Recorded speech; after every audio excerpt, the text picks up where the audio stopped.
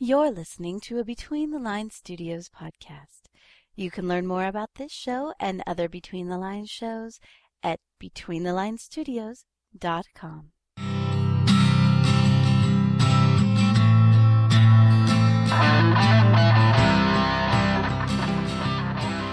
Hi, everybody, and welcome to the Elementary Podcast, the podcast about CBS's show Elementary, which we love. I'm Tabs.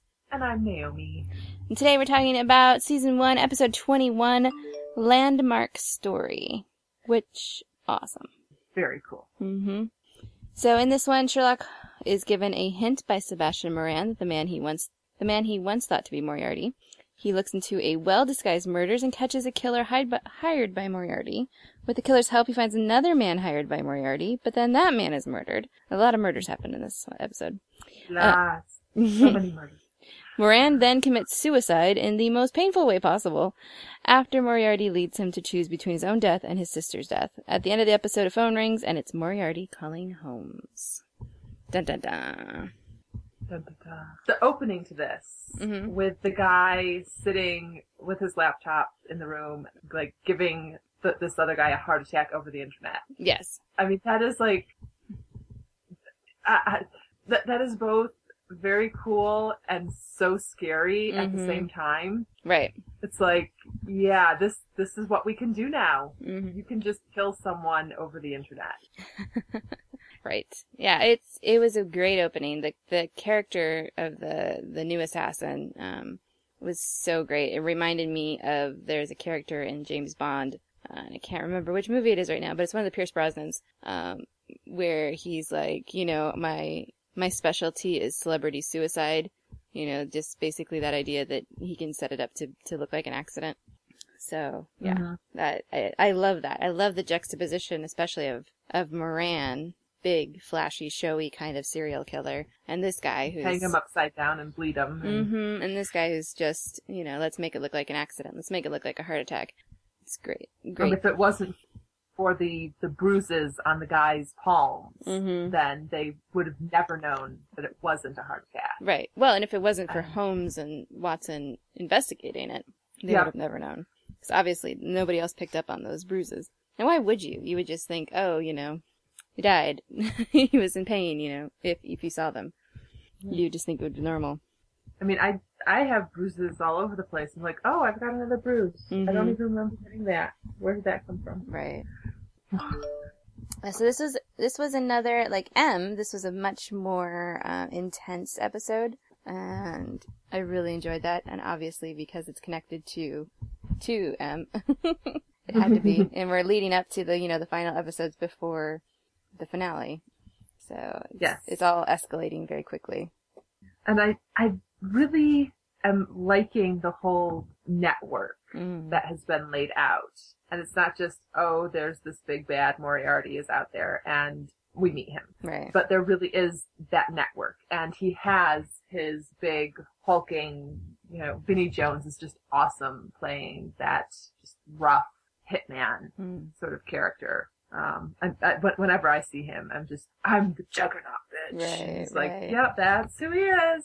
It doesn't matter what role you put him in, that's who he is. And then you've got this very intellectual, very smart man who's like, no, I'm gonna push buttons over the internet. Make it look like an accident. Cover up my crime. You know, do the maths, as Holmes would say, for dropping the air conditioning on somebody. It's great. It's a good system that Moriarty has set up, that he has these people in play, and he has different kinds of people for different kinds of things, which I think is really interesting. Yep. And I like the chase of this, you know, the solving of things and I don't like the bees, like the detecting about the bees and things like that. I thought was really great. And that is, and I thought that was a really cool sort of call out, because I mean, didn't we say early in the season that we wanted to see a murder done by bees? I think so. I think we did. Like when the pilot, yeah. There you go. And it was like, so we got there and there are bees around, but Sherlock knows that these bees don't belong here. Right. And I mean, I look at the thing, I'm like, it's yellow and black and goes buzz. It could be a bee, it could be a wasp. I don't know, I'm going to kill it. It doesn't matter what it is, it's Right. going to be dead. Right.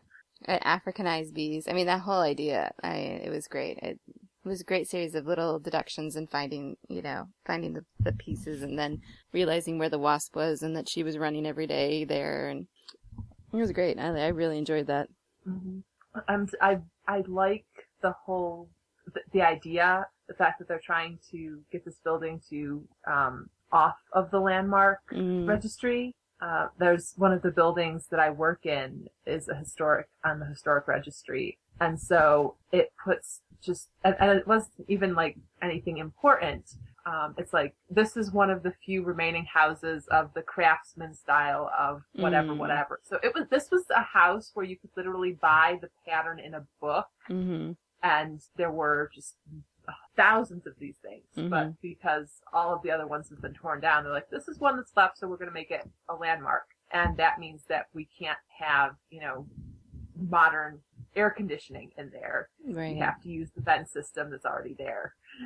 And so you walk into the place in the morning and it's like 90 degrees all the time. Or you sit right in front of an air vent and it's 40. There's nothing in between. Mm-hmm.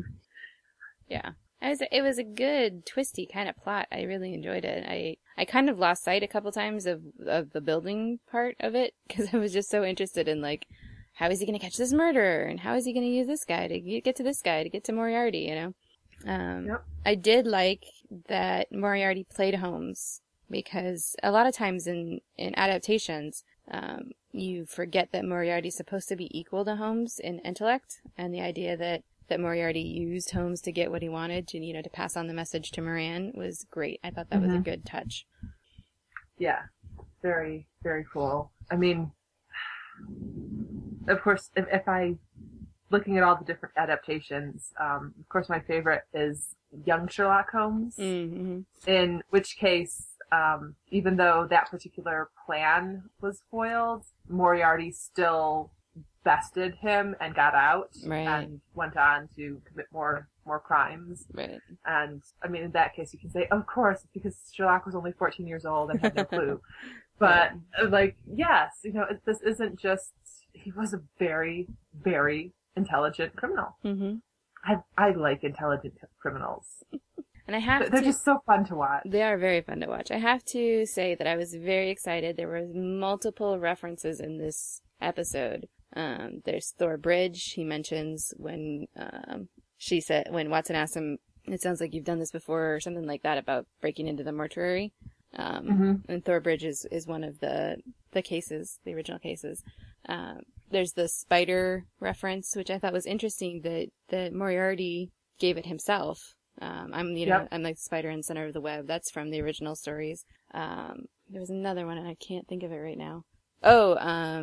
The companion, you're a great companion. Is it this episode? I think it's this episode where he says, sometimes you're not an illuminary, sometimes you illuminate. I can't remember exactly what he said, but I was just excited that it was multiple references. I will admit that pretty much everything got erased after watching the last 5 minutes of the next episode. So I'm sitting here, I was like, I had things I wanted to say about this, and I know I made notes, but yeah. Yeah, for those of you who don't know, we've been doing 2 episodes at a time, so yeah, we've seen the next one already. I think the most surprising to me, though, was when he was in with Moran at the beginning, and Moran kills the guard. And, that was a great move, writers-wise, because it's a reminder, we can't trust this guy. This guy is crazy. But it also, I think, really, I didn't see him as crazy at that point. I was like, this guy is super smart. Right. He is not some dumb brute criminal who smashes where he's told. Right. He knows that the person who hired him has connections everywhere. It doesn't matter what happens. And this is the only person who knows the truth of the conversation that they just had. Right. He has to die. Right. Yeah, it was great. And I really like the small plot line of Gregson in this episode, talking with Watson. I thought that was really great. Perfectly done. It's this episode, right? I'm mixing up my episodes. Ray tells her basically, why don't you not be? Yeah, that's this episode. Yeah, that's what I thought. Yeah. I love that because with his friend who made the widget. Right. I love that because I love the fact that he called it a widget instead of an app. Right. That's so cool. But I loved it because, you know, even though Watson says, "Oh, it's because I'm a girl," it's not. It shows his care for Watson as a person, and his fears, and legitimate fears that Holmes would put her in danger just to get what he needs. I really like that moments. I like those moments, and I liked Watson, yelling at everybody at the end. I mean, it really is a great testament to how well the characters are developed when you have a show like this where you have the main character, and yet here's a scene that's happening where the main character isn't in there and it's two side characters talking, but it's still really compelling writing, really compelling characterization, and you're like, yes, it doesn't matter that the main character isn't here. These people are just as interesting, and I love those scenes when we get them. Yeah. I also really loved the straitjacket scene. For those who don't remember, Watson comes downstairs and here's Holmes trying to get out of a straitjacket, and he dislocates his shoulder, which is what you're supposed to do to get out of a straitjacket. I know this because I have learned how to get out of a straitjacket. I thought you were like, because I have gotten out of a straitjacket before. I've been in a straitjacket and escaped. It was like, right. That just would have made you so much cooler, Tabs. I mean, you're already one of the coolest people I know. But, right. No. I had a time when I had to escape from a straitjacket. That catapulted you to the top. So and you're still hanging out with the rest. Okay. Right. But I do love that, Watson putting the shoulder back in place while he's on the phone. I thought that was great. Yep. And just how, she had this whole, okay, we're gonna do this again. I'm gonna have to help you again, like moms get sometimes when kids get stuck in something, you're just like, oh, okay, here we go again. And that, I think, is one of the things that they did with switching John to Joan, is you do get a little bit more of that motherly, exasperated sort of sense from her. Right. At times it's just like, I can't believe you're doing this again, and I'm going to be the one that cleans it up. And, I mean, it can play off. I've seen it play off with the, regular Holmes-Watson dynamic, but with Lucy Liu and her deadpan face, that is so awesome. Right. And just, so all she has to do is, lift her eyebrow half a centimeter, and you're just like, yes. And it conveys so much, and I just love it when she gets into those things. Plus, I love that we have the straitjacket later when Holmes has the actuary. It's like this little scene that was kind of inconsequential, it was a good character moment, that has led us to something important in the story, which is Holmes has a straitjacket, we just used it. But yeah, I keep saying this, but it was a really cool digging to the center of the spiderweb story, and it really gives you a sense of how deep Moriarty is. Yep. And, I mean, it was really good in setting up the return of this, villain that was hinted at mid-season. Right. And it wasn't just, I mean, there's so many ways that it could have come back when you have someone like that reoccurring big bad character. And, this was really, subtle how they did it. And just very sleek. It's like, okay, yeah. Right, because a lot of times when you do have a big bad that's kind of hidden, they become not scary because you haven't seen them in so long. And it's like, oh, you're the Wizard of Oz behind the curtain after a while. But I think with this and killing off all these people, like the sniper killing Douglas and then, Moran having to kill himself, I think that keeps Moriarty in the really creepy, really scary kind of big bad. Yeah, and I mean, what I was thinking of was more along the lines of, so you have the setup mid-season, and then it's the end, towards the end of the season, you're doing the season finale, and so, all of a sudden, Jones making coffee in the kitchen one morning and like the brownstone explodes. Right. And somehow you find something that's related. And it's like this big, I'm here, I'm back. Right. And yeah, no, it's just very, very subtle. Yeah, very slow moving. Like, yeah, because if it hadn't been for Moran saying something, then we wouldn't have led down this rabbit trail that we did. Mm-hmm. Yeah, and the idea that Moran knew, he's like, because I got his name at one point, but then the name was withdrawn. Mm-hmm. And it's like, okay. And so, here is this guy who's, okay, we're going to go through and I'm going to send this one in. Or wait, no, let me reevaluate that. The time isn't right for this. We're going to redo it. We'll come back. Don't worry, I'm still going to get your job done. You just have to have patience. I'm going to do it perfectly. And it's like, okay, that's very cool. Very cool. Yeah, I get what you're saying, because it's like a lot of shows do that, right? They bring in the guy that killed your mom, and yeah, he blows up something, and you're almost dead, and yeah, I like that. It's much different. Mm-hmm. And it's this whole trail. Like sometimes it's just like, oh, and the bad guy's here, season finale, Yep.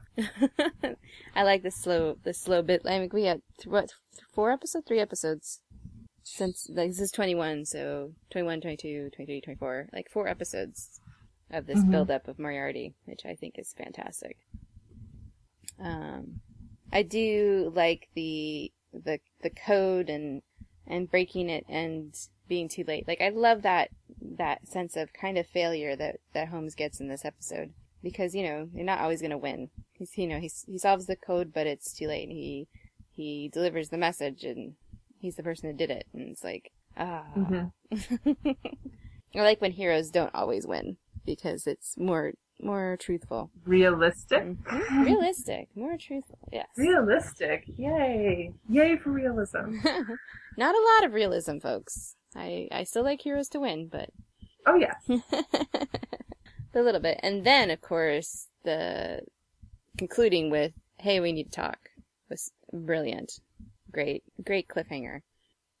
And just the voice on the cell phone. Mm-hmm. I mean, that really is a great thing that this sort of, I don't know, trope, I guess, I